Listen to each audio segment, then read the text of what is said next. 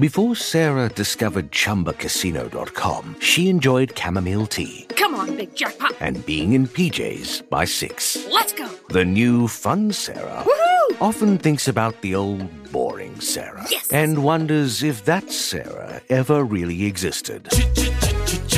Chumba Casino has over 100 casino-style games. So join today and play for free for your chance to redeem some serious prizes. No purchase necessary. Void where prohibited by law. 18+. Terms and conditions apply. See website for details. Are you struggling to lose weight and keep it off? Tired of wasting time and money on starvation diets that lead to more frustration and stress? If there was a weight loss solution that could actually work for you, would you try it? Then head to Golo.com. I'm Steve. I lost 138 pounds in 9 months on Golo. I'm Amber. I've lost 128 pounds with Golo. If you're ready to take back control of your life, head to Golo.com now and see how Golo can work for you. That's Golo.com. My sleep is way better. My inflammation has gone way down. Golo saved my life. I was way overweight. That's what sent me down the path. I wanted to make sure and live for my kid. I have literally tried everything. I was on the verge of getting gastric bypass surgery, and I saw the Golo commercial, and it was the last thing I tried because it worked. Join over 2 million people who found a better way to lose weight with Golo. Your healthier and happier life begins at Golo.com. That's Golo.com. Again, Golo.com. And my eyes were rolled back in my head. My face was turning purple. Yeah. And I was having a full-blown seizure. We were doing clearing operations, going village to village, sweeping through, looking for insurgents. I remember thinking, I need to climb up on this. It was an RG-33. Big truck sits, I don't know, what do you say, 12, 13 feet off the ground. The next thing I know is a medevac bird is landing on my face. And at this point, I'm conscious. I've got an IV in, and I looked at my medic, and I was like, I'm not fucking getting on that helicopter. All of the regular Army doctors left the room, and the SF med team that we had came in, and they told me, hey, we think you had a seizure, but if we report this as a seizure, your career's over. So we're going to write this off as you were dehydrated, sleep deprived, and you passed out. And you're going to go back out to your team, and we're just going to hope that this doesn't happen again.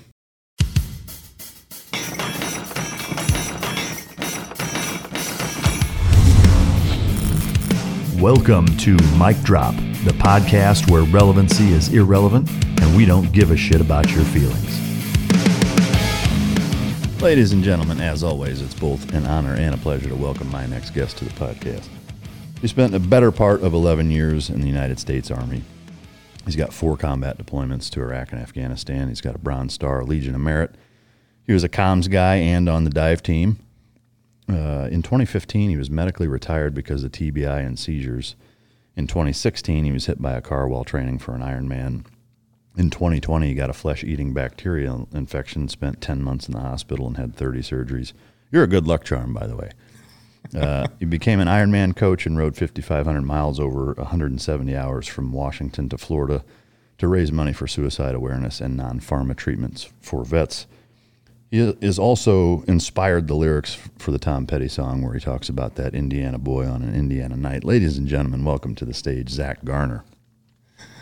Thanks for having me, Mike. Thanks for coming. I'm really stoked on this episode. I mean, I'm stoked on all of them, but in kind of seeing the highlights that all of the things that you've been through, there's this recurring theme of resilience, which I know we're going to get into, but man, you read that and you're just like, dude, are you a fucking part cat, like with the 9 lives? Like what?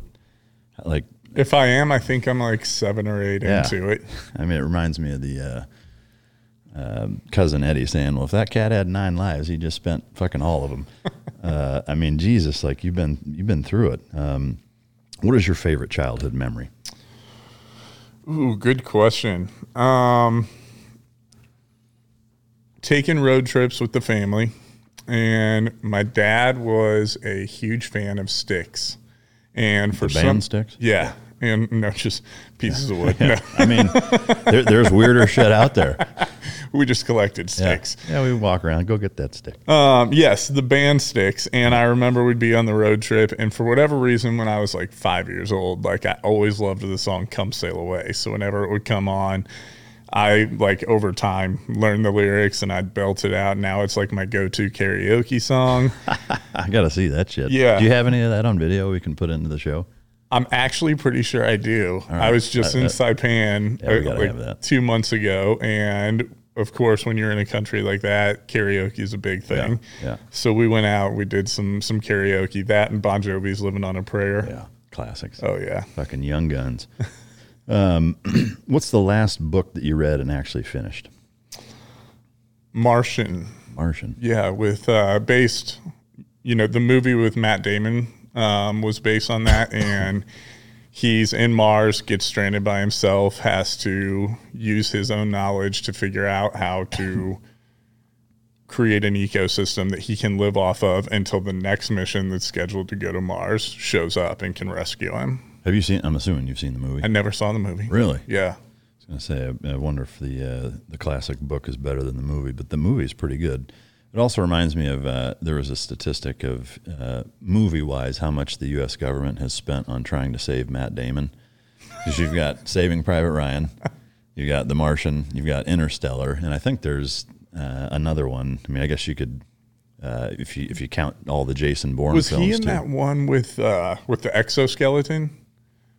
Exoskeleton. There's like the war on Earth and the rich people left Earth. I think so. Yeah. I mean, I think that was Matt Damon. There's like too. half a dozen movies plus all the Bourne ones. Like the U.S. government, movie-wise, has spent like $40 billion trying to get Matt Damon out of hell. But what's the most Indiana thing you can think of? Corn. That's Iowa shit. Same with Indiana. Huh? Corn and racing cars. Yeah, fucking A, racing cars. Did you grow up racing cars? No, but we were big fans of the Indy 500. Yeah. So my mom and dad would have their friends from out of town would come in for the Indy 500. We'd have big block parties where everybody's out in the cul-de-sac, grilling, drinking. Shucking corn, sweet corn at the end of summer, right? Oh, yeah. Oh, yeah. I will say, and I know you can attest to this, like growing up, I mean, there really is nothing like sweet corn at the end of summer in the Midwest. Like the corn that comes from there, like soaked in butter and fucking sea salt is it's unlike. I mean, corn just doesn't taste the same anywhere else. Absolutely, like, and especially the state fair corn. Yeah, where they like paint the butter on with a paintbrush. Yeah, that shit's incredible. Oh man, it's like candy. What is your well? Actually, before we get into your morning routine, when you talked about racing, was like hot rod street racing big in Indiana growing up? It was. We didn't do a lot of that. It was more focused around the Indy 500. Yeah. I did get really heavy into that when I was stationed up in New York. I had a couple buddies that had some muscle cars, and we would take trips out on the weekends to the drag strip, and I'd help as much as I could in the pit crew in between their runs, getting the cars ready for the next runs. Cool. Was it eighth mile or quarter mile? That was quarter mile. What was the fastest quarter mile time? Do you remember? I want to say this guy, Dan, that I knew, Dan Tyner, he had this 63 Ford Falcon that was just fucking ridiculous. And I think there was probably over 200 grand into this car. And I think he was running sub eights, possibly. It was a fucking absurd rocket. Yeah. Man, that's fucking wild. That's some hoonigan shit. Oh, yeah. All right, hey guys, I want to take a second to talk about ads, and this is not an ad. This is me talking about the ads. I know that sometimes we get comments of people bitching about the ads. There's too many ads, or they're too long, or what have you. And I want to clear two things up, which is number one is that our team's ability to bring you guests and bring them in and the accommodations and the entire process that it takes to produce these shows to the level with which we do. Requires funding, and the sponsors give us an ability to bring these shows to you. So while I understand that everybody wants zero ads and everything bunched together and what have you, this is how we bring this show to you. We're a very small team. We're very fortunate to be able to do it, but we do still have to pay bills and bring that to you. So keep that in mind. That's the first point. And the second point is that I can assure you with 100% accuracy is that there is not a sponsor or a product that I talk about on here that isn't something that I use. Okay, that I either regularly use or always use or have used, and I refuse to budge on that. Okay, so we get offers for sponsors regularly that get turned down because it's not stuff that I use or would use. So keep that in mind. Have a little bit of flexibility in terms of our ads, and realize that they're products that I believe in, that I stand behind, and they're what make this show possible. So if you support these advertisers, these sponsors, that is supporting the show. Thank you. What are the two key components for canine success? That's effective training and proper nutrition. Fueled by Team Dog brings those two components to your family and best friend. The perfect nutritional balance that results in a higher mental acuity, energy, overall vitality, and even an improved appearance. Every product you will find in my company's store was born from the battlefield and not from the boardroom. Let my life's work help you become your dog's hero. What is your morning routine on a normal, typical day that you're in town, and if such a thing exists? Sure. I wake up. My wife actually usually wakes up ahead of me. So, but when she wakes up, I generally wake up, but I don't get out of bed right away. I'll scroll, just like that's like textbook not supposed to do it. I know. Scroll on your phone in bed. But I read the news. I don't just scroll Instagram and see what's going on in everybody else's life. I see what happened yesterday in the country, because at nighttime I really don't watch the news. I kind of use that for family time. And yeah, so I'll wake up, I'll flip through some news posts and just see what's the latest and greatest, where our country is fucking up and where we're doing things right. And then I'll get out of bed, and I always eat first before I work out, give my body something to burn. And then lately it's been getting out on the bicycle a lot. I'm training for a couple endurance races this year, mountain bike races. We'll get into it later, but I don't have a lot of fun on the road anymore. So I either find a bike path or some dirt trails, go shred for a couple hours, listen to some podcasts, kind of grow my brain while I'm out there. And then I come home, eat again, shower, change. I have to get my mind in the mood or in the zone to do productive work.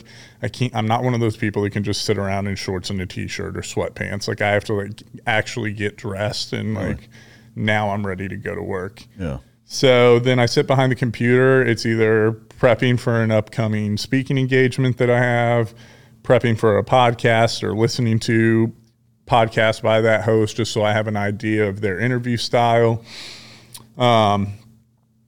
coordinating plans for future events, but I knock that out.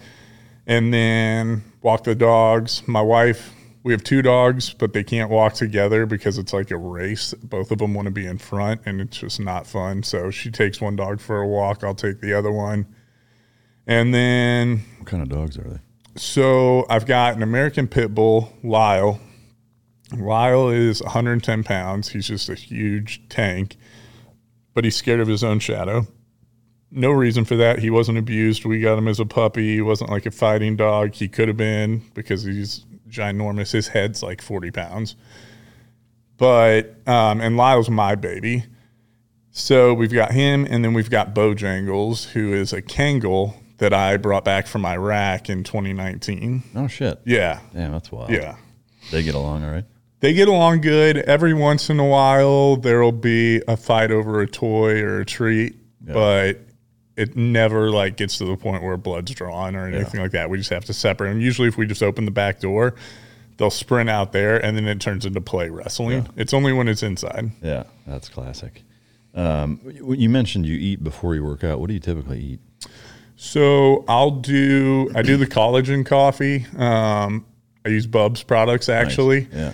And so I'll do Bubs with the collagen and the MCT creamer. I'll have that, and then usually some eggs and bacon. Nothing too big, but just I like to have some substance in my body. Yeah.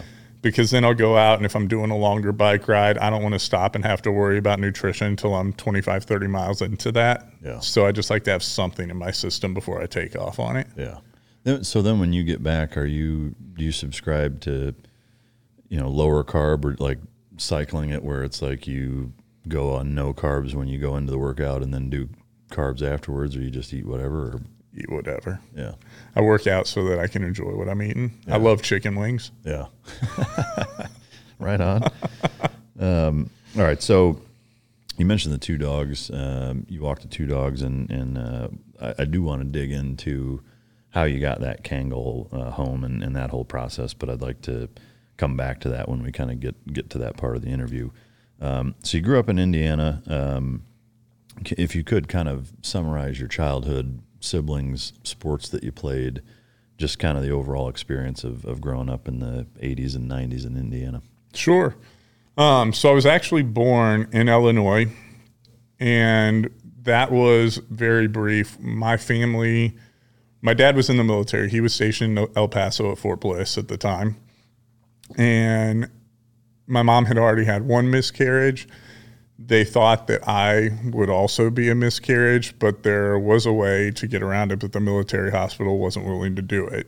They were just like, if you lose your baby, you lose your baby.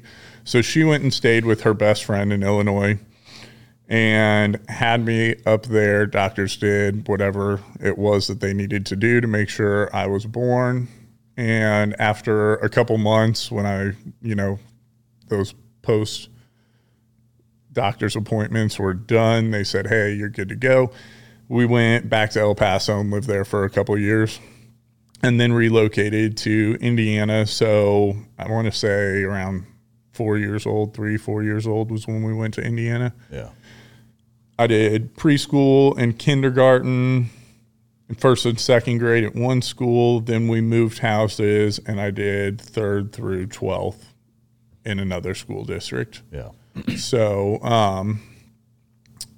yeah, that was living in Indiana, but I grew up with an older sister. My mom was a nurse. My dad was in the military.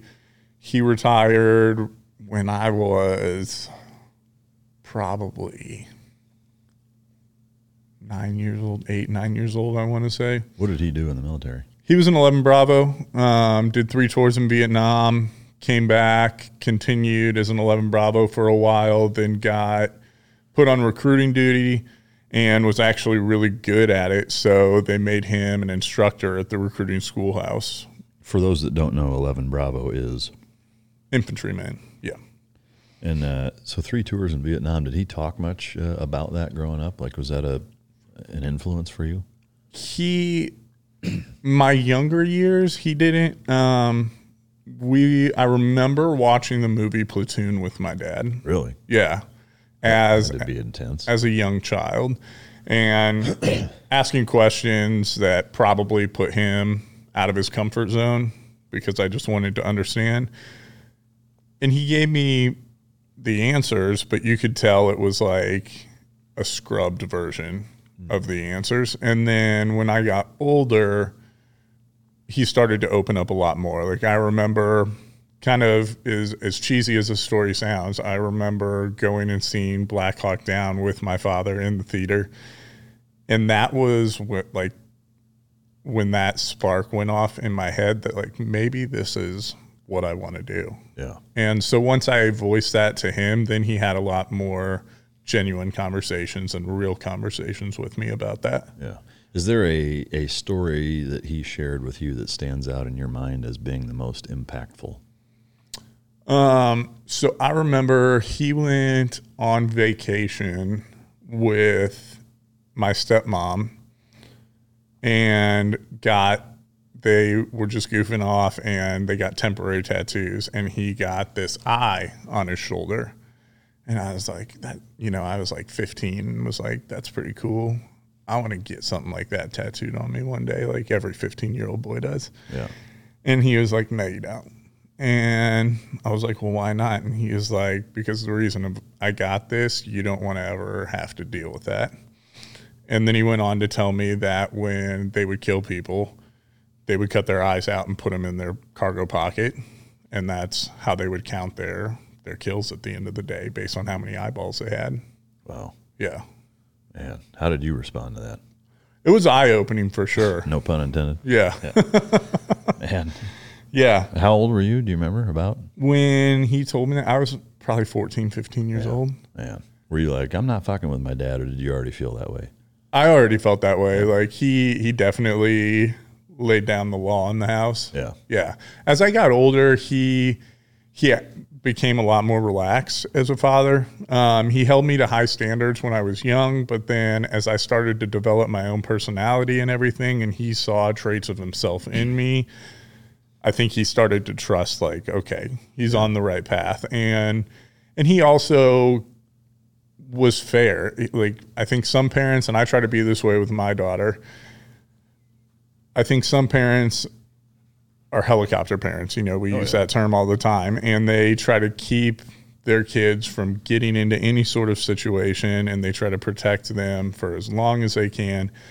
And my dad was like, you're going to make mistakes. I did. You are, and I need to allow you to make those mistakes. Mm-hmm. So he loosened up a lot, and he gave me a lot of freedom to make mistakes. I didn't really have a curfew. I moved from my mom's house to my dad's house full time during like the summer between sophomore and junior year of high school, because me and my dad just got along better than me and my mom. My mom, great.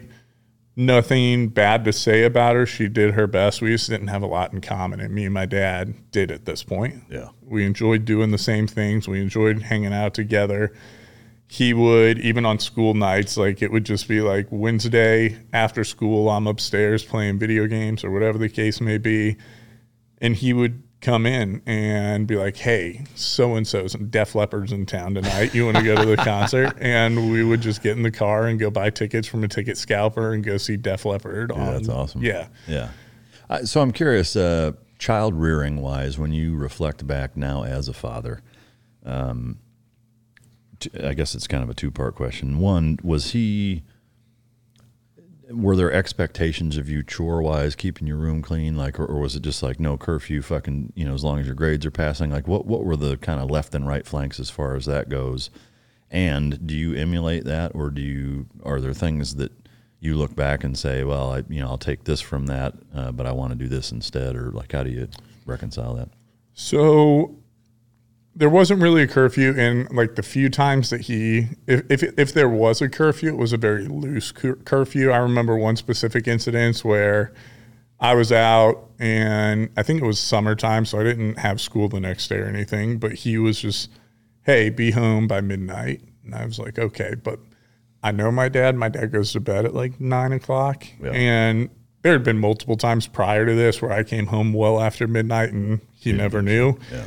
But on this one specific night, I remember I wandered in around like 3 a.m. That's not just a little late. And Dad was sitting on the couch, and he was just like, "Did you have a good night?" and I was like, "Yeah, sorry, I lost track of time." Not the truth. I was making out with a girl. Yeah. But he didn't really punish me for that. He was just like, "Just be aware that I might be up at any time, and don't take this for granted." And I learned from that, because the next time I was out, I made sure I was home. Yeah.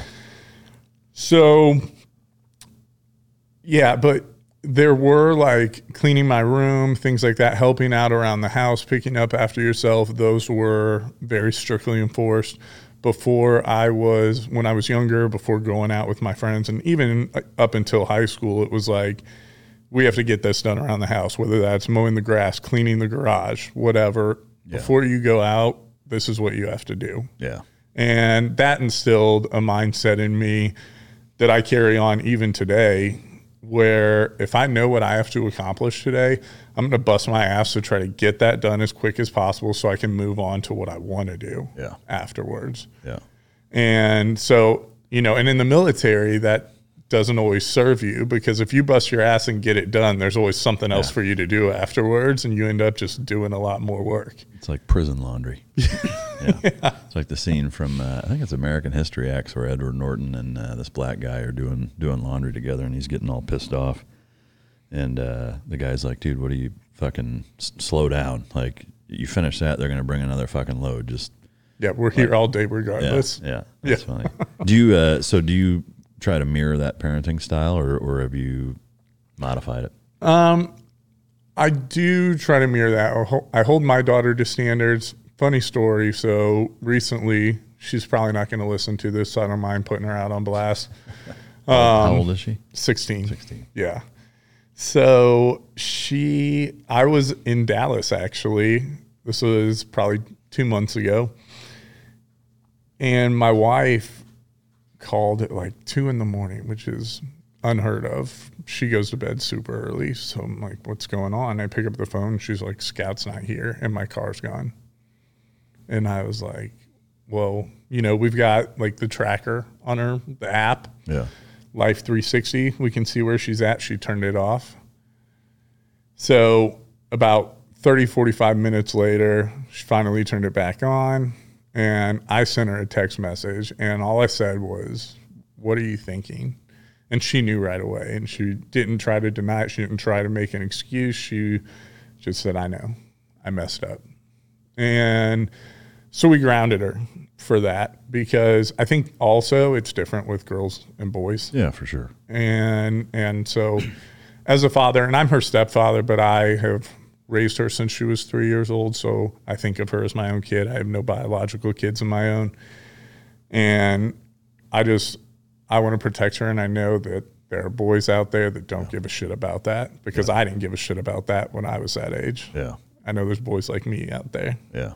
So it's my job to try to protect her as much as I can from that. And so that's something that, it's different from how I was raised, but I feel like it's necessary. Yeah. And I think she learned her lesson. She was grounded for like 6 weeks. And then instead of going on spring break to Florida, we were all going to go to Florida, and she was going to be able to go hang out with her friends, and we would do our thing. Instead of doing that, I was an instructor for a youth survival course, and she got voluntold to join the youth survival course, and she got to go fuck around the woods with me for the weekend. That's cool. Yeah. Man, that's pretty wild. Which is not, if you knew her personality, that's enough of a punishment. Yeah. Is that 6 week grounding, is that her phone taken from her? During certain hours it is, but it's, you go to school and you come home from school, you go to work and you come home from work. Yeah. And that's it. Yeah. The gym, if she wants to go to the gym, we would allow that too. Yeah. But that was it. There was no personal time with friends. Yeah. Yeah. Yeah. It's wild now, in today's day and age, with trying to navigate grounding kids and phones versus not, and internet usage and, social media and that kind of stuff. It's like, there's no way to win. Like, it's just a lose-lose, it's like you take shit from them and then they use their friends' phones at school, or like, to me, I don't think phones should be allowed in school, honestly. Like, I really don't. I think there needs to be some better system. Like, I'm not saying don't take them, like, 'cause it makes sense from a communication standpoint to be able to get a hold of them, but like, whether it's a basket at the beginning of fucking classes or whatever, like, I just don't. It baffles me, the shit that goes on in public schools now with phones, and I mean, it's like they don't do shit. It's like prison almost, like just people just sitting around fucking off, not doing anything productive. Yeah. Like, it boggles my mind how far our public education system has backslid in this country.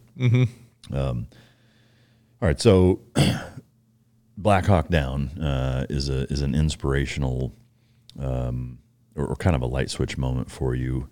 Did you join the Army right out of high school? I fucked around for about 8 months. I was playing in a punk rock band in Indiana. Really enjoyed it, and I mean, we were playing shows pretty much every weekend. What was the name? The Hooligans. The Hooligans. Yeah. That's a good name. We had some great hits, such as 1, 2, 3, 4, fuck you. That was always our closer. You still play that? Oh yeah. Oh yeah. And my wife knows when I'm playing it too, and she'll start singing it in the background. That's awesome, man. That's great. But yeah, I was playing music, and I was generally not going home. I would stay. My bass player and drummer were brothers, and they had an apartment together, and I would generally just couch crash at their house because we would drink at the shows, and then I didn't want to go home drunk, so I'd just stay on their couch. And I was working 2 part-time jobs, playing shows on the weekends, And one day I realized, like, I don't want this forever. What jobs were you working? I was working as a dishwasher, busboy at a restaurant, and PacSun in the mall. Oh shit!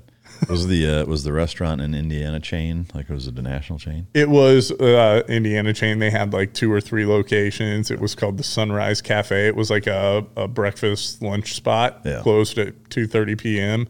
That's cool. So I had my evenings free to go do practice and then play shows on the weekends. Yeah. Yeah. So punk rocker walks into an Army recruiter and says, "Hey, what do you got for me?" So originally I walked into the Coast Guard recruiter. Really? Yeah. Fucking puddle pirates? Yeah. All right. I told my dad because he worked No in disrespect to the recruiting Coast command. Guard. Right. I love the Coast Guard, but he worked in the recruiting command. So I consulted with my father first and said, hey, I'm thinking about joining the military. And he was like, no, you don't need to do that. I did that for our family so that you don't have to. And we were already at war at this point. So, because this was 2004. And he was like, no, absolutely not. And so at first I took his feelings into account, and he said, what about the Coast Guard? And I was like, well, let me look into it. Started doing my research, saw the, what do they call them? ASTs? The guys that jump out of the helicopter. The rescue swimmers. The rescue swimmers, yeah. I was like, I would do this. I'd be okay with that. that'd be some wild shit. Yeah, absolutely. You know? And I love being in the water. I love the adrenaline rush. The water doesn't scare me.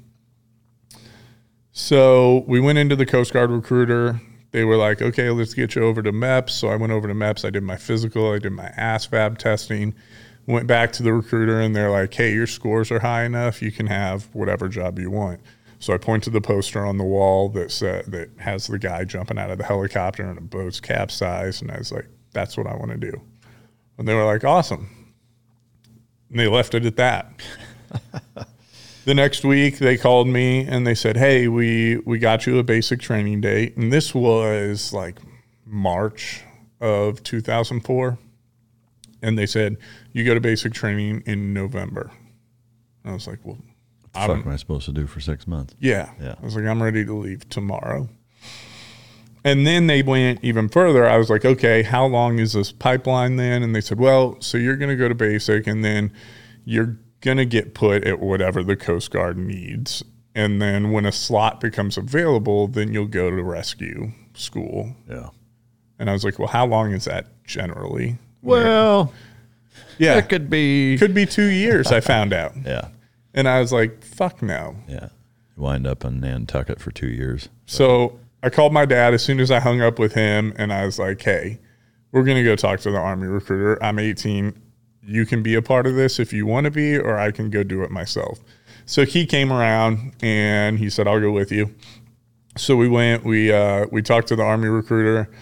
And again, because I'd already taken my ASVAB in like the last 3 weeks, they were like, we can use that score. You're good for whatever you want. So my dad still wanted to control the situation a little bit. So he was like, I'm not going to bless off on you being an 11 Bravo. So I went into the artillery world initially. And that was solely based because with that MOS, they gave me station of choice and a $14,000 bonus. Wow. So I was like, all right.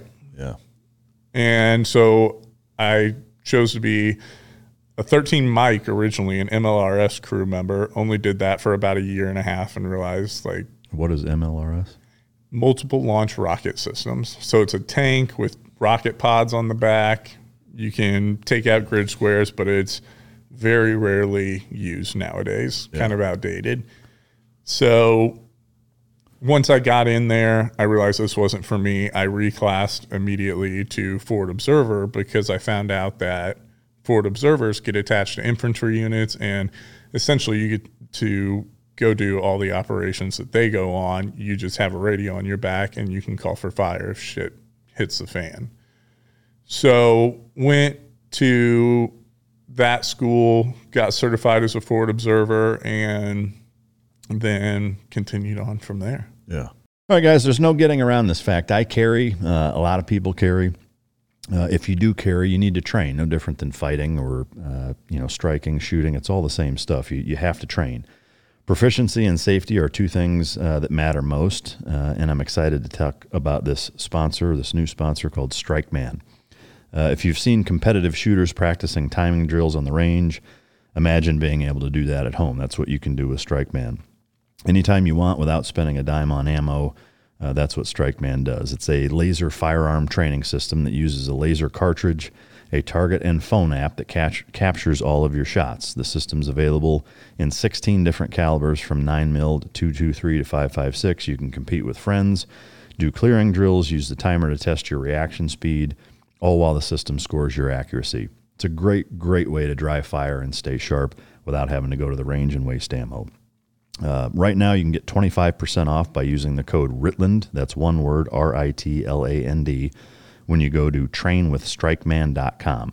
It's not an easier or more cost-effective way to do it. Again, that's trainwithstrikeman.com. Trainwithstrikeman.com. Offer code is Ritland, all one word. All right, as you guys know, the lifestyle changes and the fast pace that we live, it makes it difficult to get in all of the vitamins, minerals, fruits, vegetables, etc. Started working with First Form. It's a great company. Everybody knows who they are, and I've been trying their stuff for a while now, and I love it. In particular, their OptiGreens 50. It's a precisely formulated green superfood powder that increases overall immune system support and digestive health. 80% of your immune system is located in your gut and digestive tract, so healthy digestion is essential for overall health and wellness. It's got 50 hand-chosen ingredients, and its taste and texture are like no other product. It's not gritty. It's got a sweet berry flavor.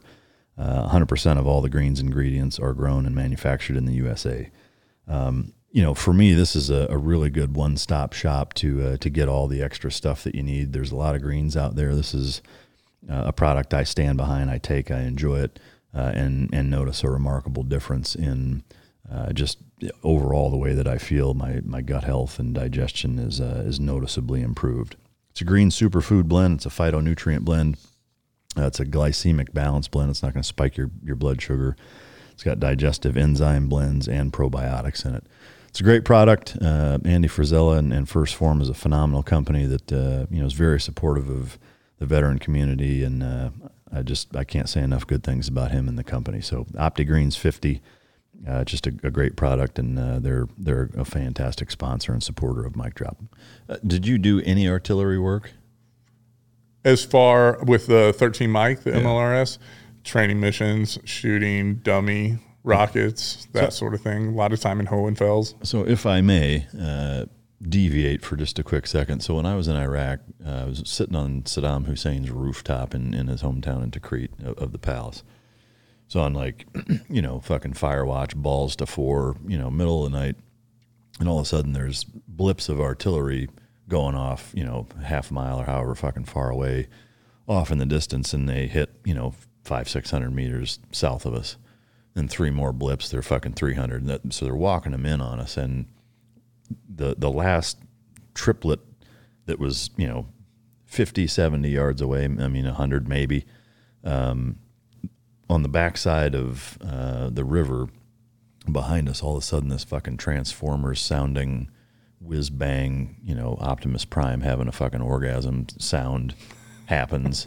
and then you just hear whoa, whoa, whoa, whoa, whoa, whoa, and then where those blips of lights were coming from just fucking disappeared.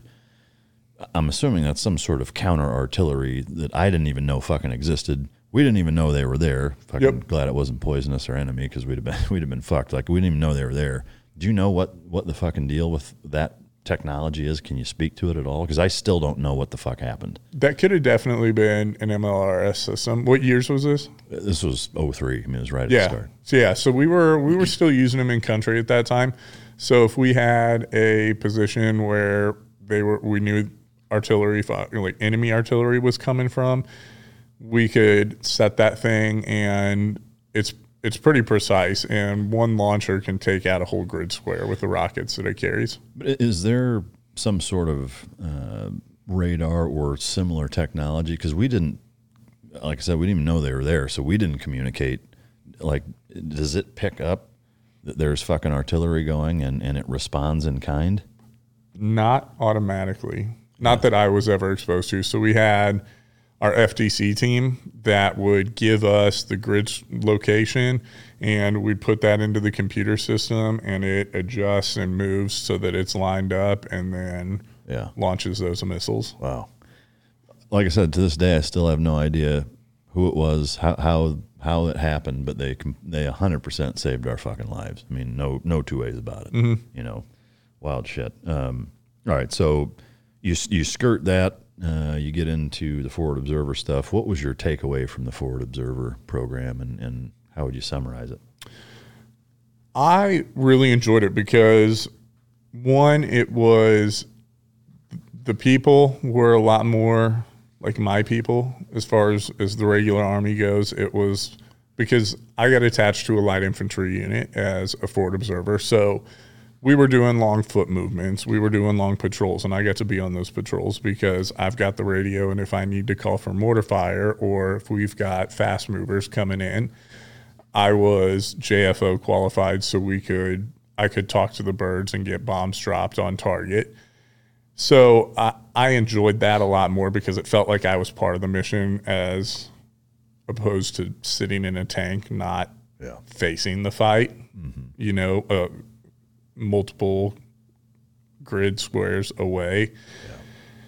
I wanted to experience war up close and in my face. Yeah. And that allowed me to have that opportunity because, you know, prior to getting on the radio and calling in for those mortar strikes, I'm in the gunfight as well. Yeah. Yeah. And you did, right? You went to Iraq with that group? Yep. That was with 10th Mountain Division, 2006, 2007. When it was about as hot as it ever was. Yeah. You know, so what was that like? It was an interesting deployment. So my company, we did an air assault into this village called Rushdie Mullah. And initially it was supposed to just be like 3 days on the ground, just clearing operations, searching houses for middle-aged males, putting their information into the biometric system, searching the house for guns, any bomb-making supplies, whatever, and then taking and holding on to whoever we found that shit on. So at the end of that 3 days, though, long firefight took place from this house. We ended up killing everybody inside that house and then got a call from headquarters that said, hey, you guys are going to stay there. We're going to send reinforcements in to help build that place up because obviously there's shit going on in that town. How many enemy targets were there? That house, I want to say, had over 10. Yeah. Yeah. And they were just popping out of windows, rooftops, everything. So we took care of them in a prolonged firefight that went through the night. Can you walk us through that a little bit?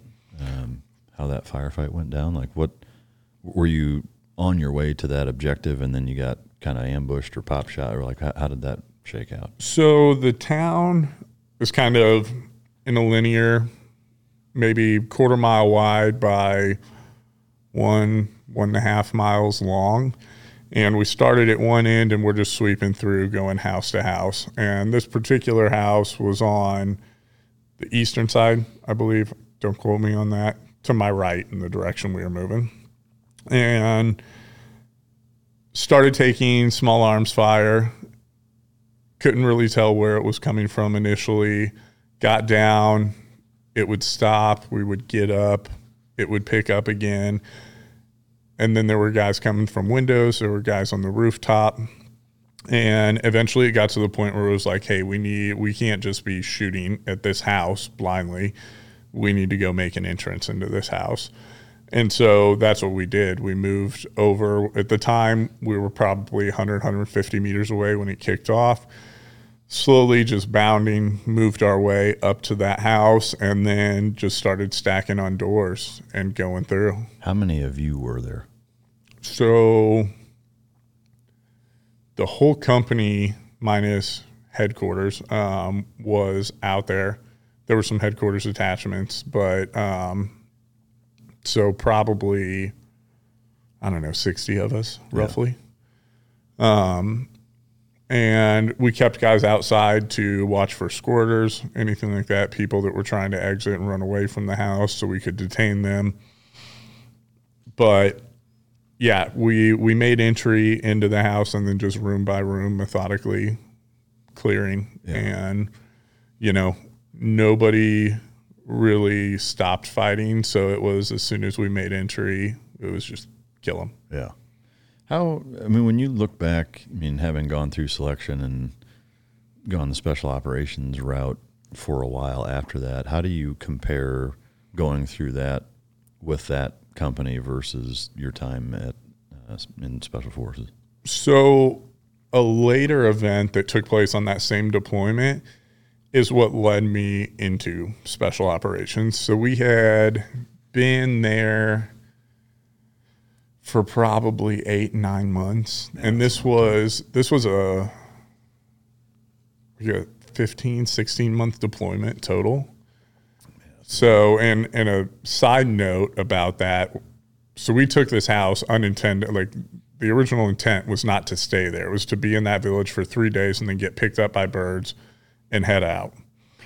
We ended up staying there. So with that being said, there was no infrastructure built to support us. So they started sending out truckloads of HESCO barriers, and we had some construction equipment that was helping fill those, but you bet your ass we were out there with shovels digging and filling HESCO barriers with dirt also. What did you guys do with the dead bodies? Put them on a truck, and they got bussed out somewhere. Yeah. Yeah. A deuce and a half came in. We loaded them up, and off they went. Did you guys, sensitive site-wise, dig through, gather intel from any of them on their person? We searched them, took any IDs, everything like that, pictures of them. Was anything surprising? No. And at that point, though, too, I was just a brand new buck sergeant. Yeah. So there might have been, but I might not have been exposed to it. Yeah. And that might have led to why they kept us there for so long. Any laptops, anything like that, thumb drives. Thumb drives were still rare. Everybody had hard drives, but the little mini thumb drives were. So anything like that we found, we sent off. Somebody more important and smarter than me analyzed all that. Did you find anything weird? Anything you're like, what the fuck? Not or in the building? Not on that one. Yeah. I did have one house that I went through, and this was on a different trip, but we cleared into the house and we came in, and as soon as we walked into the room, there's a man and a woman having sex. Really? In the bed. Which, of course, is your attention's immediately going to go right there. Yeah. And what the fuck is this? And it was completely set up. They did that on purpose to distract us. Wow. So as soon as we came in, we're looking over here at the bed. There was a closet to the right, and a guy pops out of the closet with an AK and just starts opening fire. Man. Yeah. Dude, that's fucking wild. What, was it I'm just going to ask, what fucking position were they in? What were they doing? She was on top. Yeah, totally naked, no sheets, nothing to try to get as much attention on them as possible. Yeah. Did it work? Did they end up getting any of your guys? Surprisingly, nobody got shot except for the guy that jumped out of the closet. Wow. I can't even imagine it was like the John Travolta and Samuel L. Jackson in Pulp Fiction. Yeah. This dude just comes out crazy. Spraying with an AK and misses everybody. Yeah. Wow. That's fucking wild, man. Jesus. What, all right. So I don't mean to get you sidetracked talking about, talking about weird shit, I guess. But, so you end up on that same deployment. You're in, you go on another operation that led to why you wanted to be in special operations. So I was in Bravo Company, and our Delta Company element was down the road, and there was this huge orchard that surrounded their compound. They were on this 3-story, what I would consider an Iraqi mansion. And at nighttime, they would send out 2 vehicles. There was one road, house was on the left as you're driving in. that one road, the orchards were so thick that at nighttime people could sneak through there unobserved and put an IED right on the edge of the road and then retreat, and nobody would ever know until the next day when you drove by. So, and this had happened multiple times. So what they started doing was putting out blocking positions every night from sundown to sunup. One truck at each one, 5 guys, 1 dude in the turret, 4 guys in the truck, and they would rotate through that turret position every 2 hours. And, you know, the reports never said how these guys were able to sneak up so close, because we had, at this point, you know, you had night vision, you had thermals, and if you're looking through those, you would have seen a heat signature coming through before it got so close. But these guys got close enough that they threw makeshift incendiary devices into the turret of the truck, lighting everybody on fire. And then as they jumped out of the truck on fire, they killed them. So in that one attack, you know, and my assumption, and maybe I'm wrong, nobody lived, so we don't know. My assumption is that people fell asleep. Yeah. But they hit both trucks, incendiary devices through the turrets, killed everybody as they ran out. 10 guys killed and 3 captured in one night.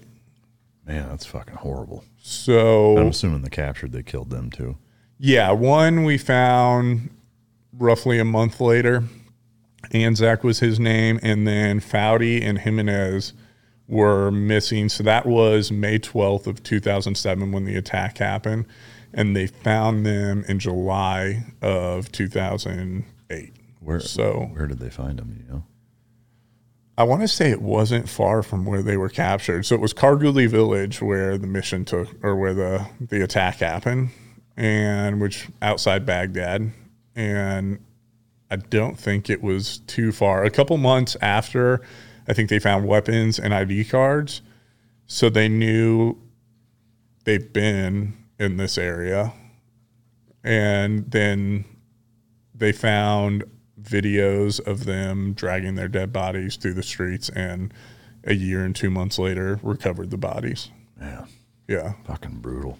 But that completely changed our mission. So at that point we're like 10 months into the deployment, 9 months, something along there, and everything stopped, and it just became personnel recovery for the rest of the time. So at that point what we were doing was going back to Baghdad, loading up on birds, getting dropped in all the villages along the Euphrates, and just going one by one and just sweeping, looking for anything that showed that they had been there, or, you know, updating at that point. That was when biometrics was becoming a really big thing, and we need to get everybody enrolled in this system.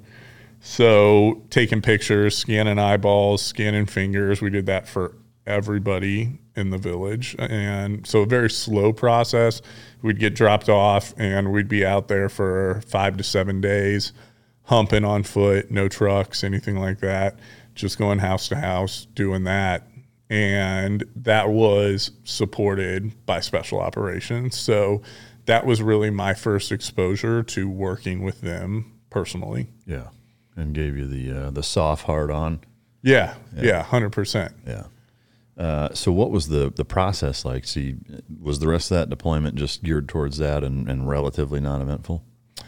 We did lose a couple more guys. I want to say our battalion on that deployment had over 25 KIA, I think 27 KIA. So it was a rough deployment. And to come home from that, there was a lot of third order effects that took place, you know, rightfully so. Guys came back and weren't the same. Multiple guys from that deployment have since committed suicide. A lot of failed marriages. So yeah, it definitely took a toll on us, but the mission pretty much stayed oriented to that until we got replaced by Rakkasans in November of 2007. Replaced by who? The Rakkasans, 101st. Oh, I got you. Yeah. All right, so you come home. Were you rattled personally? So, yeah. things got a little bit weird. So by the time I hit 12 months in country, I still hadn't gone on R&R yet. So I was like the last group to go on R&R, and I went home for 2 weeks, and I ended up getting stabbed while I was home. Jesus Christ. Yeah. What the fuck? What happened? So partially self-induced, I have to admit. You know, I was definitely rattled coming back from that, because that was like 2 months after those guys got captured. Mm-hmm. And I got home. I just wanted to go back to something normal. And where was home at that point? Indiana. My family still lives in Indiana. Yeah. So you went like home, not just back to the base area. Right, okay. Right. I went home to see my family and my girlfriend. And like the day after I got home, there was a concert in town, and my sister and my brother-in-law lived like a mile from the venue. So they're like, it was Kenny Chesney. I'm not a huge country music fan. You and me both. But I appreciate live music. And again, I just wanted to be around like normalcy. I never really had, you know, some people come back and they're like, I don't want to be around big crowds. That never really affected me. Now it's like, I don't like being in crowded places. I don't like going to the airport, but it's more because I just don't have the patience to deal with people. Yeah, I'm right there with you. It's not because I'm super hyper vigilant or anything like that.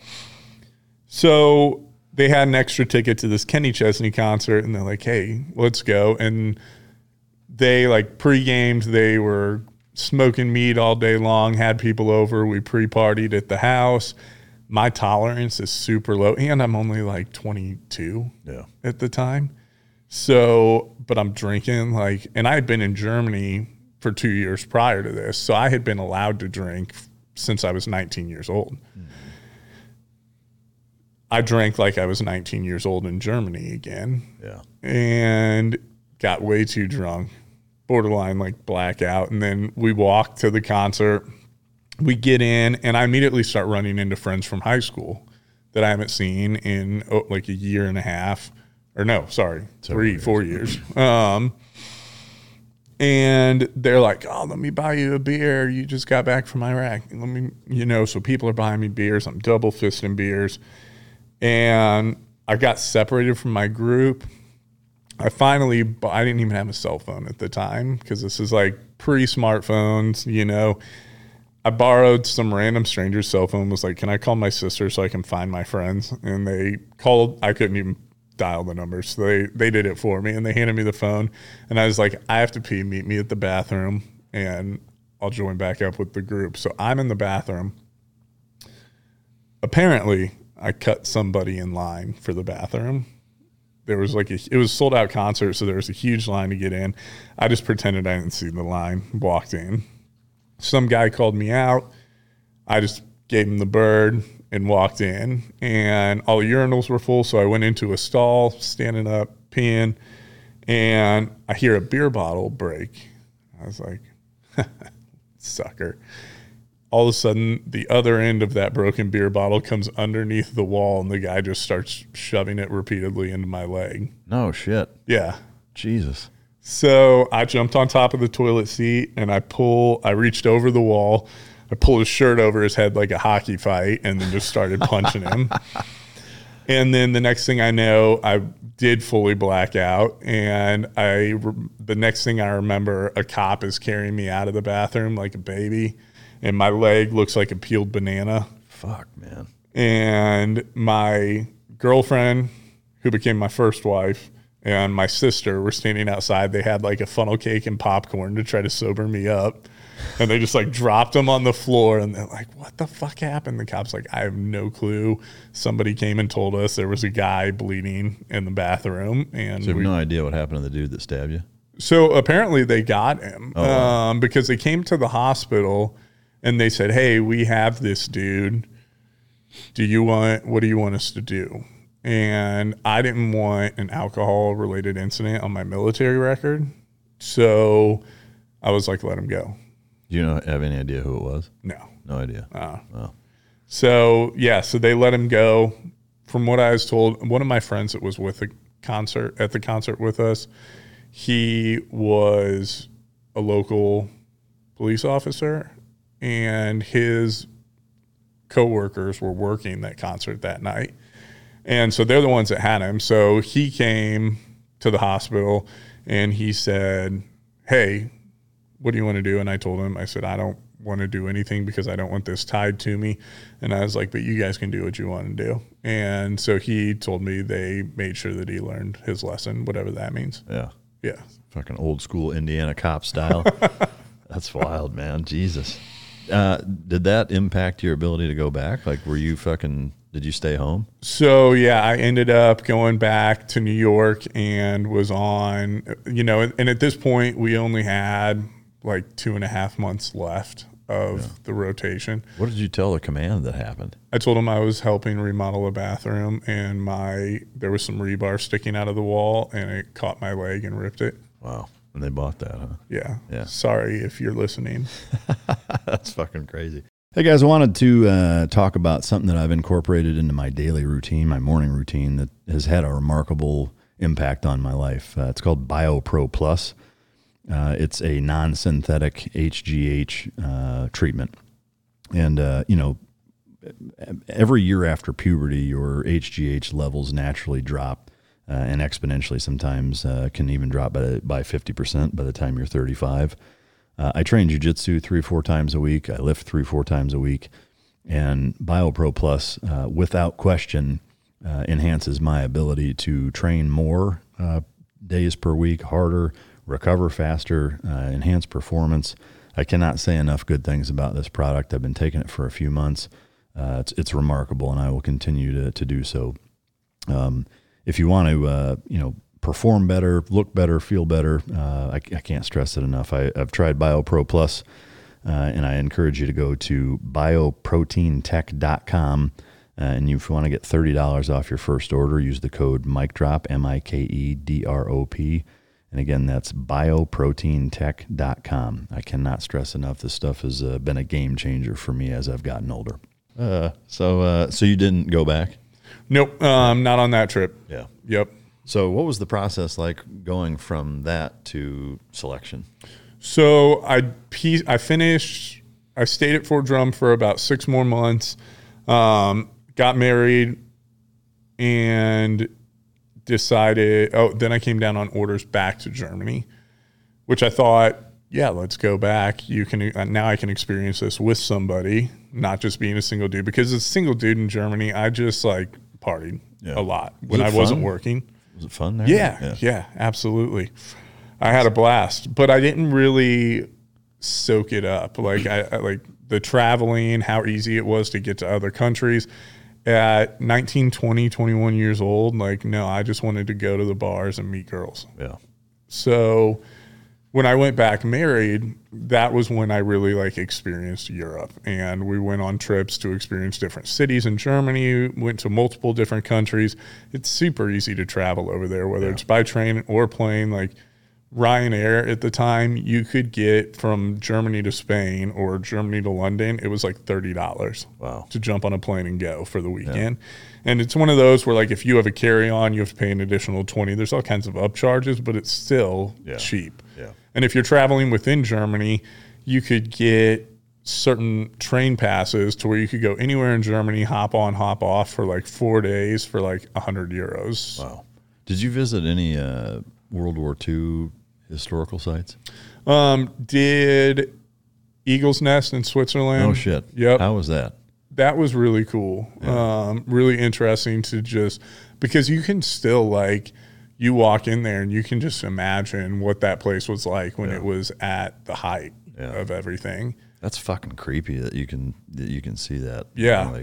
And Auschwitz was another one. Wow. Super depressing. Oh, I can imagine. I've been to I'm curious, have you been to the Holocaust Museum in D.C.? No. Man, that's a must see museum. I've been there a couple times, and man, it's powerful.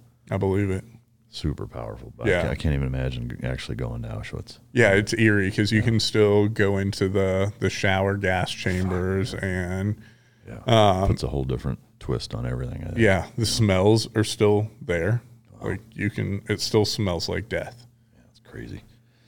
On a lighter note, so you traveled a bunch, got to see some good sights. What was the path after that? So in Germany, I ended up getting DA selected, just like, some people get DA selected to be drill sergeants or recruiters. And the Army says, unless you drop a packet saying you're going to get out of the Army, this is what we need you to do right now. I got DA selected to be WTU cadre, which is the Warrior Transition Unit. So cadre in charge of guys coming back from combat and being wounded.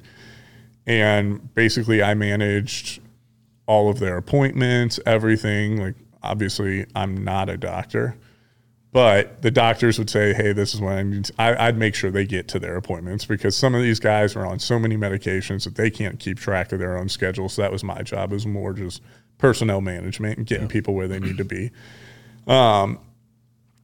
Was a really good intent by the Army to put these units together, but what it turned into was a lot of command teams sending their shit bags to the WTU and saying they weren't fit for duty, or like the malingerers that are just trying to get out of the Army, get assigned there. So it was really fucking draining. Yeah. And the whole time I did that job for, 10 months. And the whole time I was just like, I can't do this. It was like a 3-year assignment. And I was like, I can't do this for 3 years. So one day an article came up in the Army Times about some third group guys that had just won Silver Star for a fight that they were in. And I was sitting reading that article, and I was just like, man, I really liked when I got to be around those guys and see how they conducted themselves, to see the level of professionalism, but then also they had a lot more freedom than I had. And you're like 25 at this point? Mm-hmm. Yeah. Mm-hmm. So I started just looking into it, and we didn't have an SF recruiter on the base I was at. So I drove to Stuttgart, where the SF recruiting team was, and I sat down and I talked with him, and I said, hey, I'm in pretty decent shape. I think I can do this, and I really want to. They looked through all my paperwork, all my test scores and everything were high enough to qualify for it. I was an E6 at this point, so I qualified on that end. So they're like, yeah, let's get you to selection. So I went to selection in November of 2014. And was first time go. Before you get into that, when you were in Germany, I have to ask, did you ever haul ass on the Autobahn? Oh, yeah. Yeah. What was the fastest you ever went? Did you hit 200 miles an hour? No, I never had a vehicle that could go that fast. So personal vehicle was a Nissan Altima. Yeah. And then we had the government vans, and they put governors on all those. Of course they did. Yeah. So. Yeah. Amen. Sorry. Yeah. I would like to go back and do it now. Up until like 6 months ago, I had a WRX that had all kinds of work done to it. Shit. And I went through O'Neill's rally racing school up in New Hampshire. And I got back from that and was like, I'm fucking buying a rally car. Yeah. So I bought a WRX, and I, had an upgraded turbo, upgraded intake exhaust. What was it? Wheel horsepower pushing? I never had dyno. Enough for me. Yeah. But this is also why I love motorcycles, but I've never owned a sports bike, is because I know I'm going to go out there and kill myself on it. Yeah. I don't have the ability to turn it off. Like, I want to see what this thing can do. Yeah, I got you. So, but I did get that thing up to the WRX on the back roads of Louisiana. I got that thing up to 160. No shit. Yeah. Wow. That's fucking good, man. Yeah. Those are cool cars. No two ways about it. They're kind of their own animal, but man, they're so capable. Oh yeah, that's great. I get sidetracked and start talking about cars and motorcycles. But, all right, so you go through selection at 2014. So at that point, now you're how old? No, I went through selection, and this was 2009. Okay, I went through selection November of 2009. And I was 24. Okay. Yeah. 24 when I went through selection. November and February, so 3 months later, I got my orders to report to Bragg for the Q course. PCS'd over there. Less than 2 months in to the Q course, got divorced from my first wife, which was added an extra layer of stress and some depression. Definitely made it a little bit harder, but at that point, I used that. Everything that was bottled up from that part of my life, I used that as the driving force to get through. So in hindsight, I look at it as a blessing. Yeah. I went through the Q course, got assigned as 18 Echo Communications for my MOS, and Pashto was the language. So first phase was language school, and that was about 8 hours a day, 5 days a week, sitting in a classroom. For how long a duration? 6 months. 6 months. Yep. Did you go to like the DLI in Monterey, or were you at?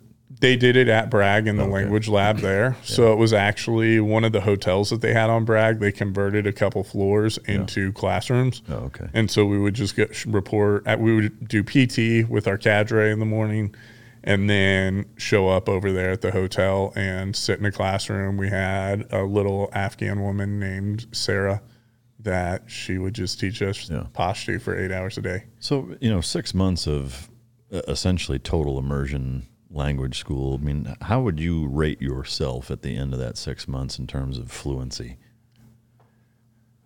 Enough to build rapport with locals, but if we needed to try to extract information from them, I did not have enough skills to do that. Yeah. Yeah. So you're not talking about how to disarm a nuclear bomb or anything? No. Yeah. No. All right. How do you source some uranium for the flux capacitor? God damn it. Man, that's wild. Have you retained any of it? Conversational stuff. If I met somebody from that area of Afghanistan where they speak Pashto, and the weird thing about Pashto is there's so many different dialects of it. It's very tribal.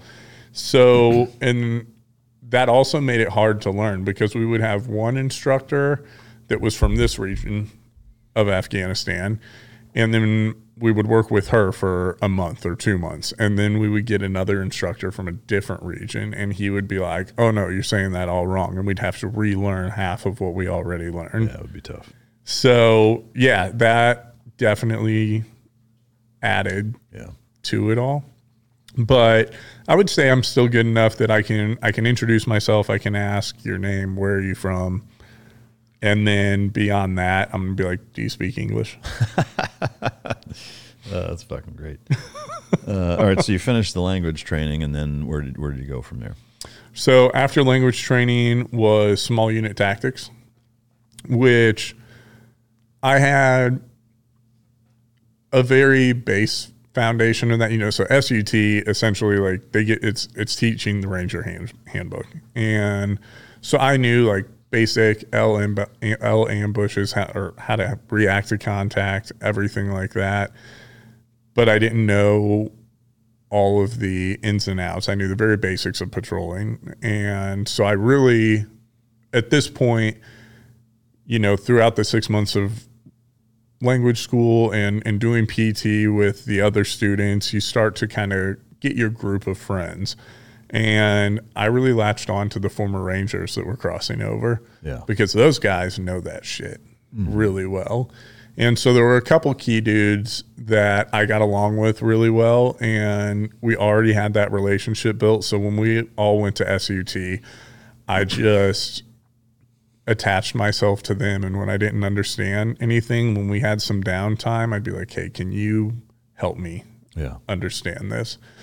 And so that was a huge lifesaver for me. Without them, I don't know that I would have made it past SUT. Oh. But it's also like my personality, and I don't know what this says about me, but I feed off other people's weakness. And SUT wasn't a joke. Like, there were times where we would do 72-hour ops, come back and have 6 hours to sleep, and then go back out for another 72 hours. But when other people quit, that just feeds my fire. Yeah. So what was the percentage of people that quit at that point in training? Man, I would say, or that don't make it across the board. I would say it's 25% to a third. Wow. Of the people drop out or fail out, because there's also a shooting package, and if you don't get certain scores or you don't make certain times, you get bumped out for that also. So, wow. Yeah. Okay, so pretty high attrition rate there. You lean on some former Ranger dudes. What came after that? SEER school. Oh, okay. Yep. And the entire pipeline is about how long? So mine was about a year and a half. Yeah. I never got recycled through anything. I did get pulled out of SEER because that divorce was getting finalized and I had to go to court. So they pulled me out for that.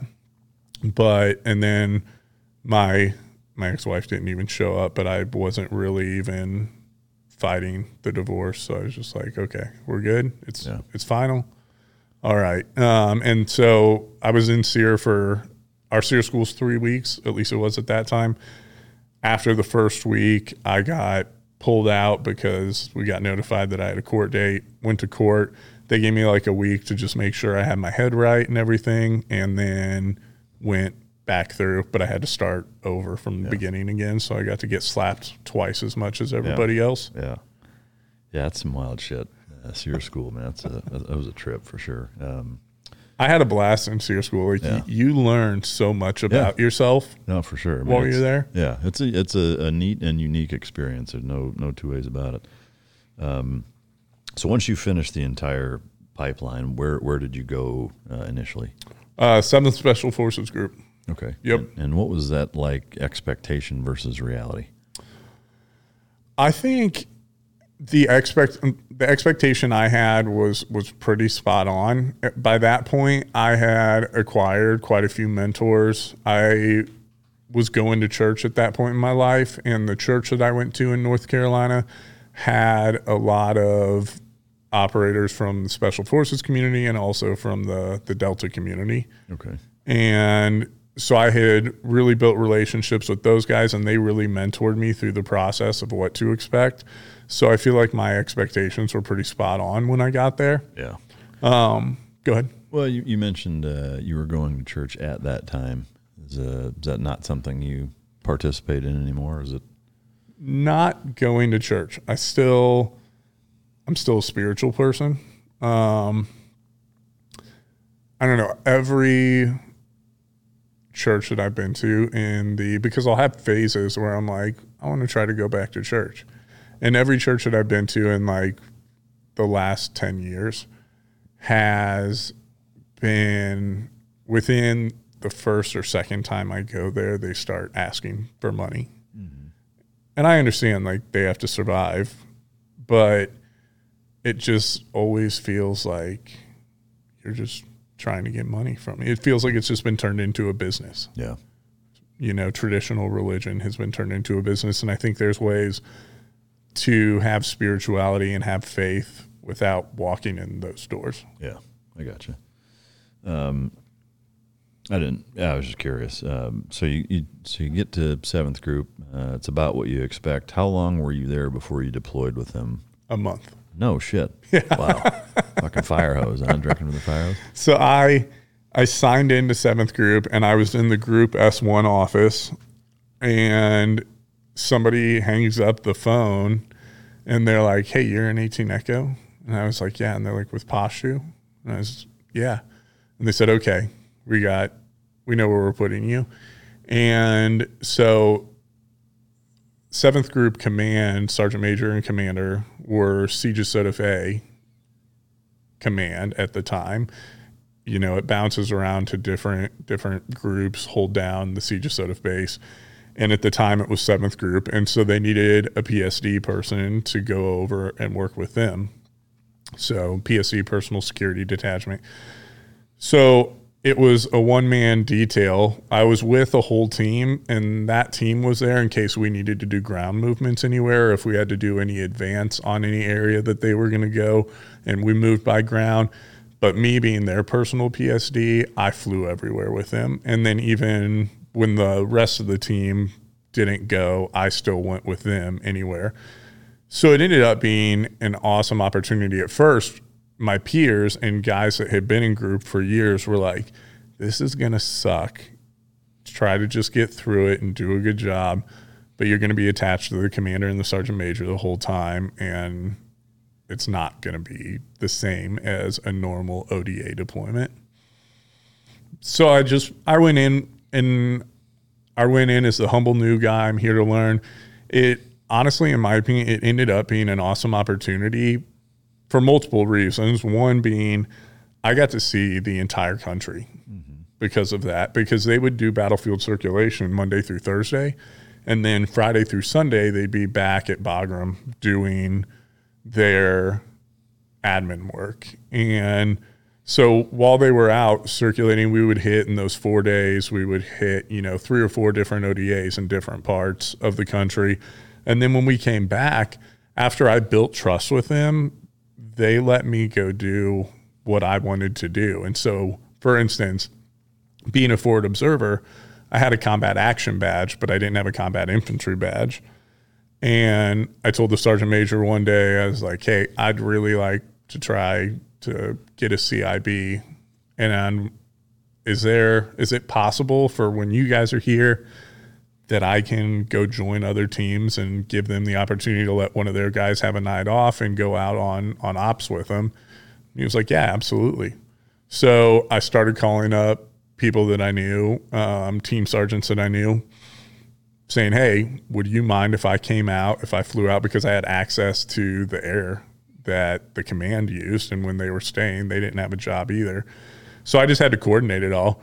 So I'd go to the JOC, find out who was getting in the most firefights at that time. That's awesome. Go to the air cell, say, hey, can I get a flight here?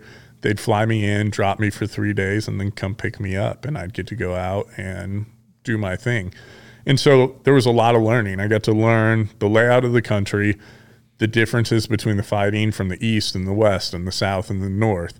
I got to see how different ODAs operated, what their team dynamics were. And so being a new Green Beret in group, coming back from that deployment, I had a much better idea of what the overall organization was about. Yeah, man, it is an incredible opportunity. Were there any operations that you went on that were just like epic fucking firefights?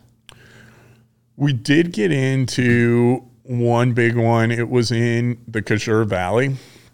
And a couple months prior, there was a blue on green incident where an Afghan that was working with us flipped, and everybody was sitting around a fire, and he ended up pulling a gun and killing a couple of Green Berets. And that whole village was pretty corrupt. So I flew out there, and at the last minute, the group CSM decides he wants to go out there too. So I was like, fuck, now these guys thought I was coming out to help. Now I'm bringing the flagpole with me, and I'm going to be the asshole when we show up. So we showed up, and we went out. As soon as we landed, the bird was landing, and rockets are coming in trying to take out the bird while it's on the ground. So the bird hightails it out of there. We get in to the compound. They had razors standing by. We jump in the razors. We get into the compound, go to sleep for the night. Nothing else happens. Actually, we did have some small arms fire, and I think there were minigun took out a couple dudes that night. And I was just like, man, this place is just constantly getting it. So the next day, they're like, hey, we're going to go out on a patrol. I was still seeking my CIB at this point. And Sergeant Major tested me because those white phosphorus rockets that were coming in were close enough that would have qualified me. But anybody that takes a CIB for indirect fire, come on. So I was like, I'm not going to write this up for my CIB award. So they're like, we're going to take you out into town. we always get shot at when we go through this area. So be prepared. Also, they gave one of their echoes a night or the day off. So I was carrying, do you remember those backpack jammers? Yeah. With like the antenna that sticks up 6 feet and then it has like six other antennas coming out of it. You got to carry that. I'm carrying that on my back. And it sucks because the whole time you're wearing Peltors, it's just buzzing and it sounds like a swarm of bees around your head and you can't hear anything. But I'm carrying that and I'm walking around and all of a sudden we start getting small arms fire. So we get down in this ditch. We know the general direction of where this is coming from, so we just start laying down covering fire while everybody's getting down, and then it would stop. We'd start to get up out of the ditch, and they'd open up with PKMs from another position. Return fire, it would stop, get up, open up again. This went on long enough to where we were getting close to going black on ammo, and we knew we needed to get fast movers in there because we couldn't get any sort of resupply because we were taking too much contact. So we needed to get fast movers to clear them out. So there was this known Taliban Kalat about 100 meters away from us. And in hindsight, I think I beat myself up a little bit about this because my job with the command sergeant major there is to protect him. Mm-hmm. With that being said, he wanted to fight. So like if I would have to like physically restrain him at some points to like, hey, just stay in this ditch, let them do it. But I was JFO qualified. I could talk to birds. We had a JTAC too. And they're like, we need to get guys in that compound. So I was like, hey, I'll move with you. The JTAC was right next to me. Sergeant Major's on the other side. Told the Sergeant Major, stay here. Told the guy next to him, you're in charge. I'm going to go with him. We're going to get on this rooftop and we're going to get fast movers in here. So we're running, and it's one of those compounds with like the huge 10-foot wall built around it. So we're running along that wall, and there's PKM rounds that are just impacting the wall right behind us as we're running along it. Like we're trying to outrun this gunfire. We get in, and I still have this jammer on my back. We get into the main walls. We know this is an enemy compound. We don't know how many guys are in there, and there's only 2 of us. So luckily, there was nobody inside, but we don't know that, so we have to enter every room as if there were possibly someone in there. So the way this process went is I would breach the door, kick it in.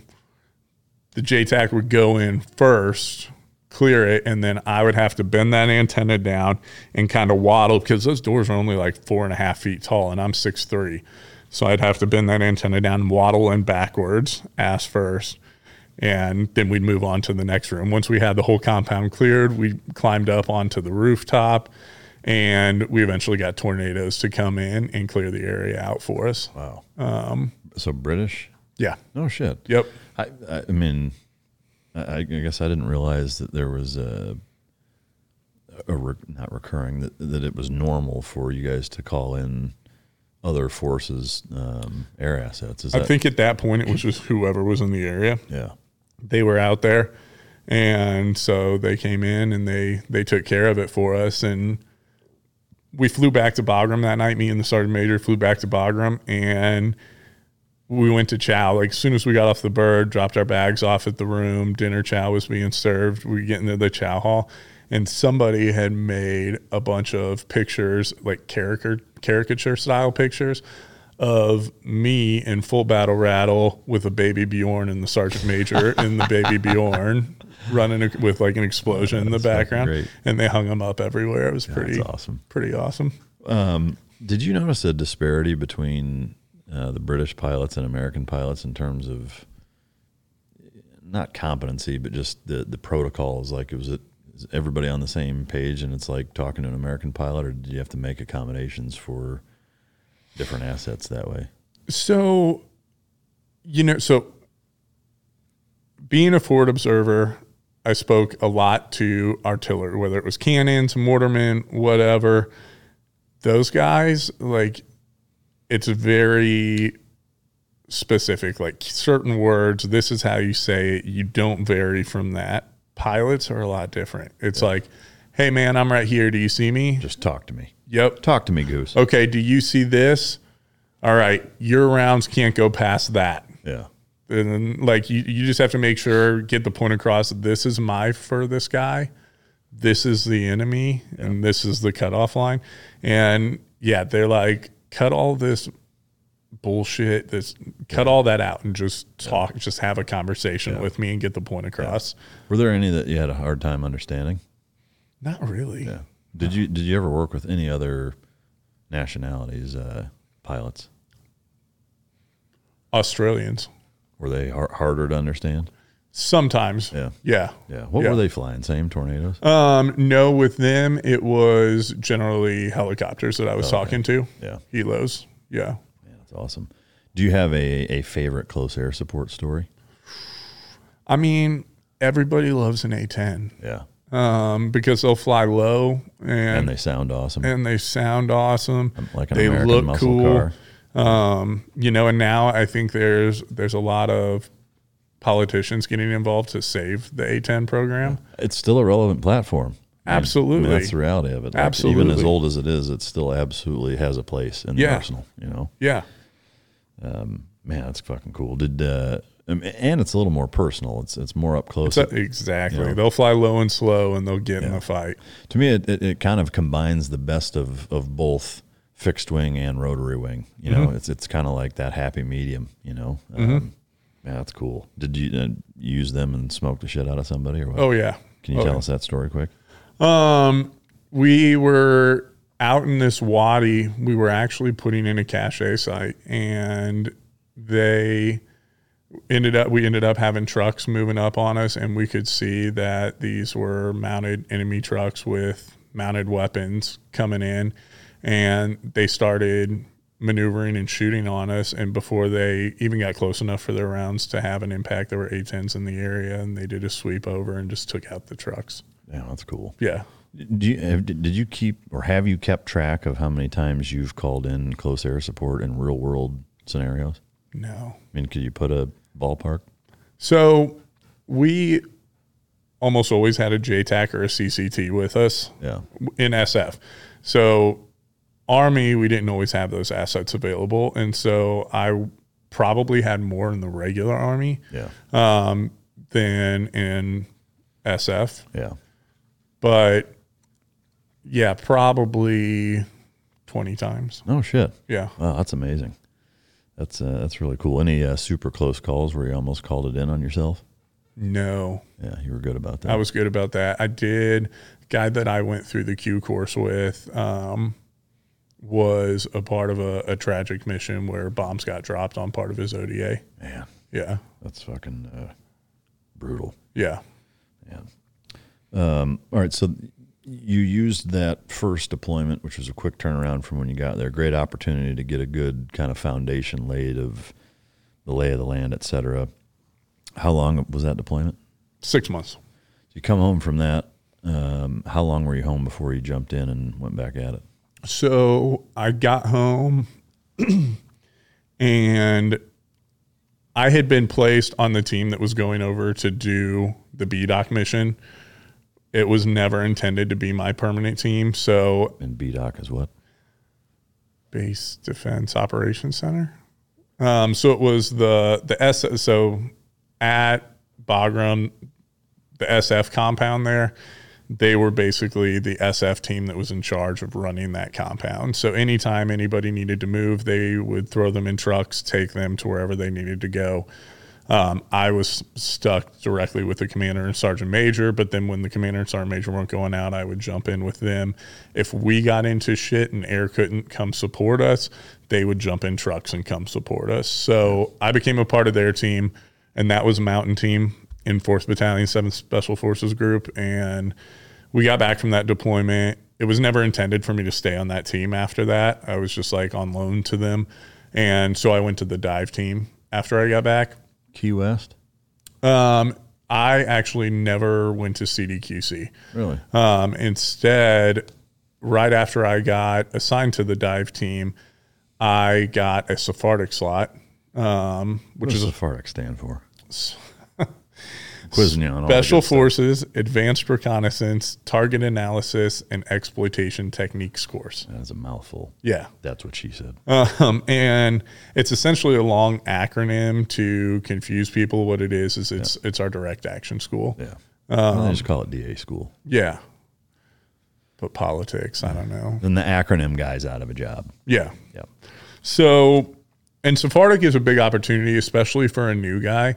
Most of the guys that go there have been waiting for a slot for a long time. There was somebody in my company that was slotted to go, and like 2 weeks before his date, he got a DUI and his clearance got pulled. Yeah. So we had been going through our train up for the next deployment, and I had the highest shooting scores on the team. So my team sergeant was like, hey, do you want to take this slot? I was like, fuck yeah, because that's, that's always, and we can talk more about this, but that's always where I wanted my career to go.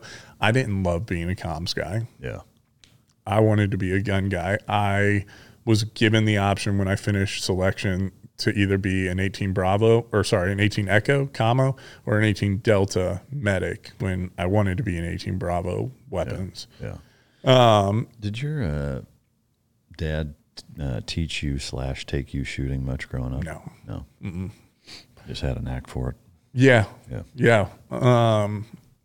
So they gave me the opportunity. They asked me if I wanted to go. I said, yeah. My team sergeant sat me down and tried to calm my nerves. He's like, hey, man, you're young. This isn't going to, if you don't pass, it's not going to ruin your career. So just eliminate as much stress about that as you can and just go there and learn. Yeah.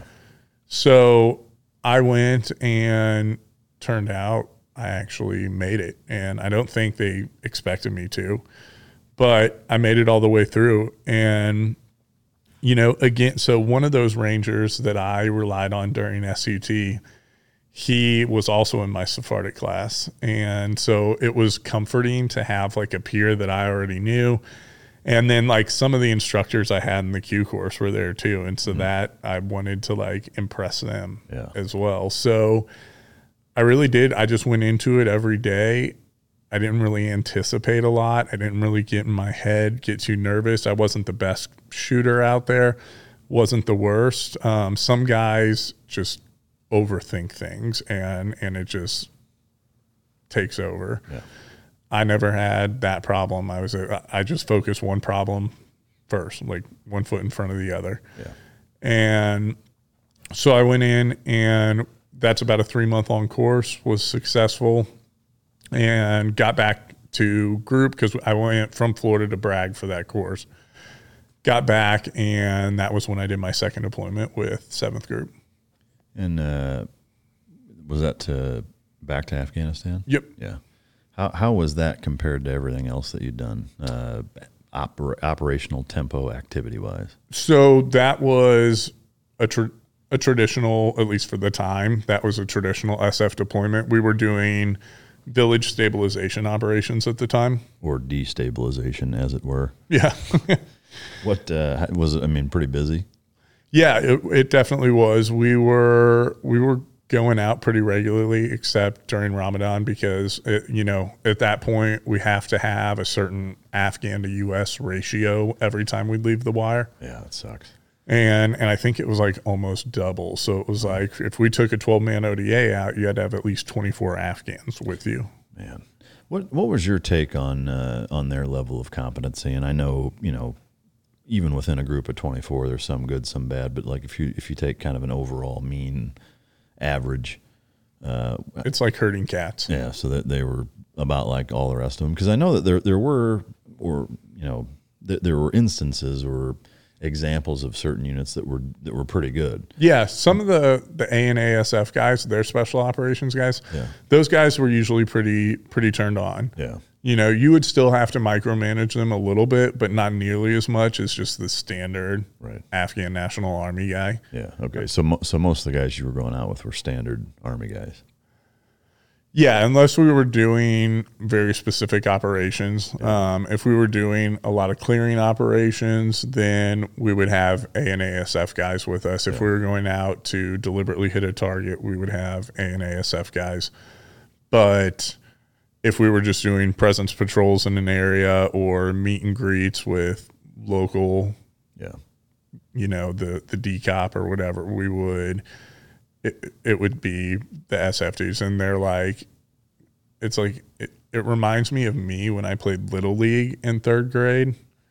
And I was like more prone to like picking grass and then paying attention to what was going on. They're like picking fruit from trees and like, That's fucking funny. During that deployment, were there any operations that were legit, like kicking over the hornet's nest, gunfight type missions? Where I was, there were other ODAs from my company that were in some pretty hot areas. Where I was, we didn't take too much. Did any of them stand out as being noteworthy, worth sharing? For the sake of the story, one, and it wasn't necessarily a combat reason why it stuck out, but we were doing clearing operations. We were out for like 5 days and going village to village, sweeping through, looking for insurgents. At the same time, the other ODAs in the area were doing the same, and we were all converging on one location with the intent being that we would push all insurgents into that area, and on day 5, it was going to be an all-out gunfight. The night before that happened, we had been out for probably 4 days at this point, and we had set up outside of the village on the only road that goes out to make sure nobody tried to exit in the middle of the night. And we had 3 trucks set up in a triangle formation. And we also had some regular Army uplift guys that were pulling security for us. So I had made the guard roster for the night for those dudes, made sure everybody knew when their shift was. All my work was done. Now it's time for me to bed down and get some sleep. And I hadn't gotten much sleep in the 3 days prior to that. So I remember thinking, I need to climb up on this. It was an RG-33, big truck, sits, I don't know, what would you say, 12, 13 feet off the ground? Pretty, yeah. My rucksack was strapped up to the top. I needed to climb up there, get my bed gear, change my socks and T-shirt, and then I was going to get some sleep. Yeah. That's the last thing I remember. The next thing I know is a medevac bird is landing on my face. No shit. You fall off that motherfucker? That's what I think happened. Unfortunately, nobody saw it. What happened was our bomb dogs started barking, and I was on the ground just shaking.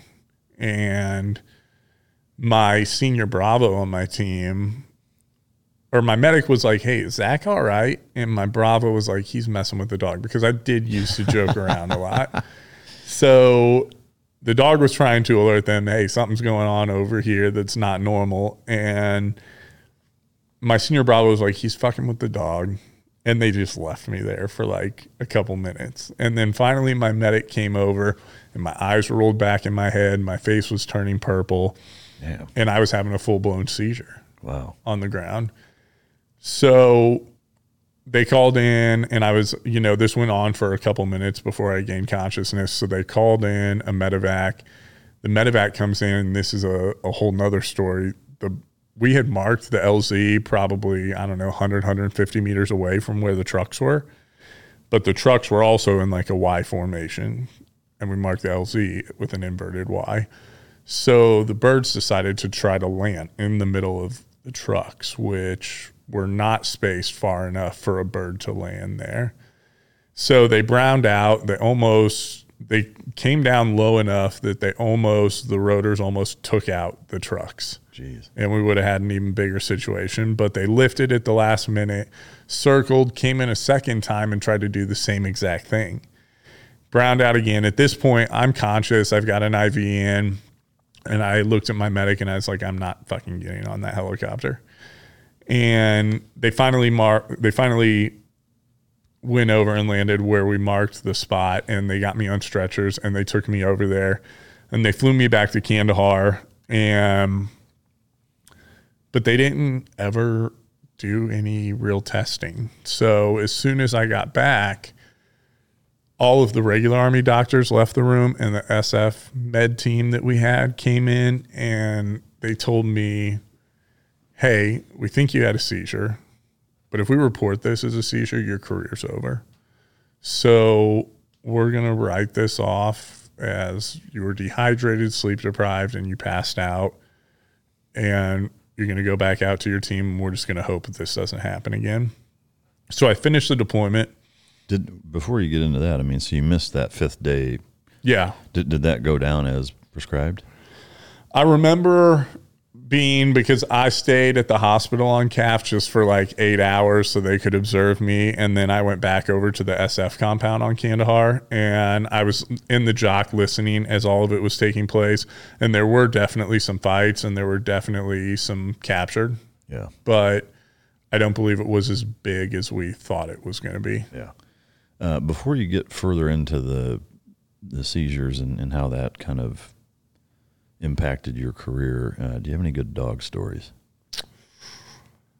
I brought a dog back from Iraq. Yeah. I mean, I guess the working dog, were any of the dogs you were with ever fuck anybody up that you got to witness? No, all the working dogs that I had were bomb dogs. Yeah. And like single purpose. Yeah. Okay. I did have a good buddy that was a dog handler. I worked with him later on in life. I was an SRT instructor for DOD. And one of the guys that I worked with was a dog handler in the unit. Yeah. And he would tell me all kinds of good shit. Oh, yeah. Like this dog, like. What are the odds of getting him on here?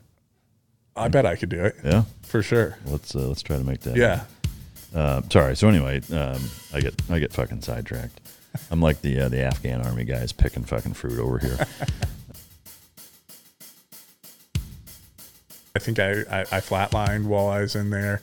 They didn't even realize my wife was like curled up in the fetal position in the corner of the room while they're bringing me back.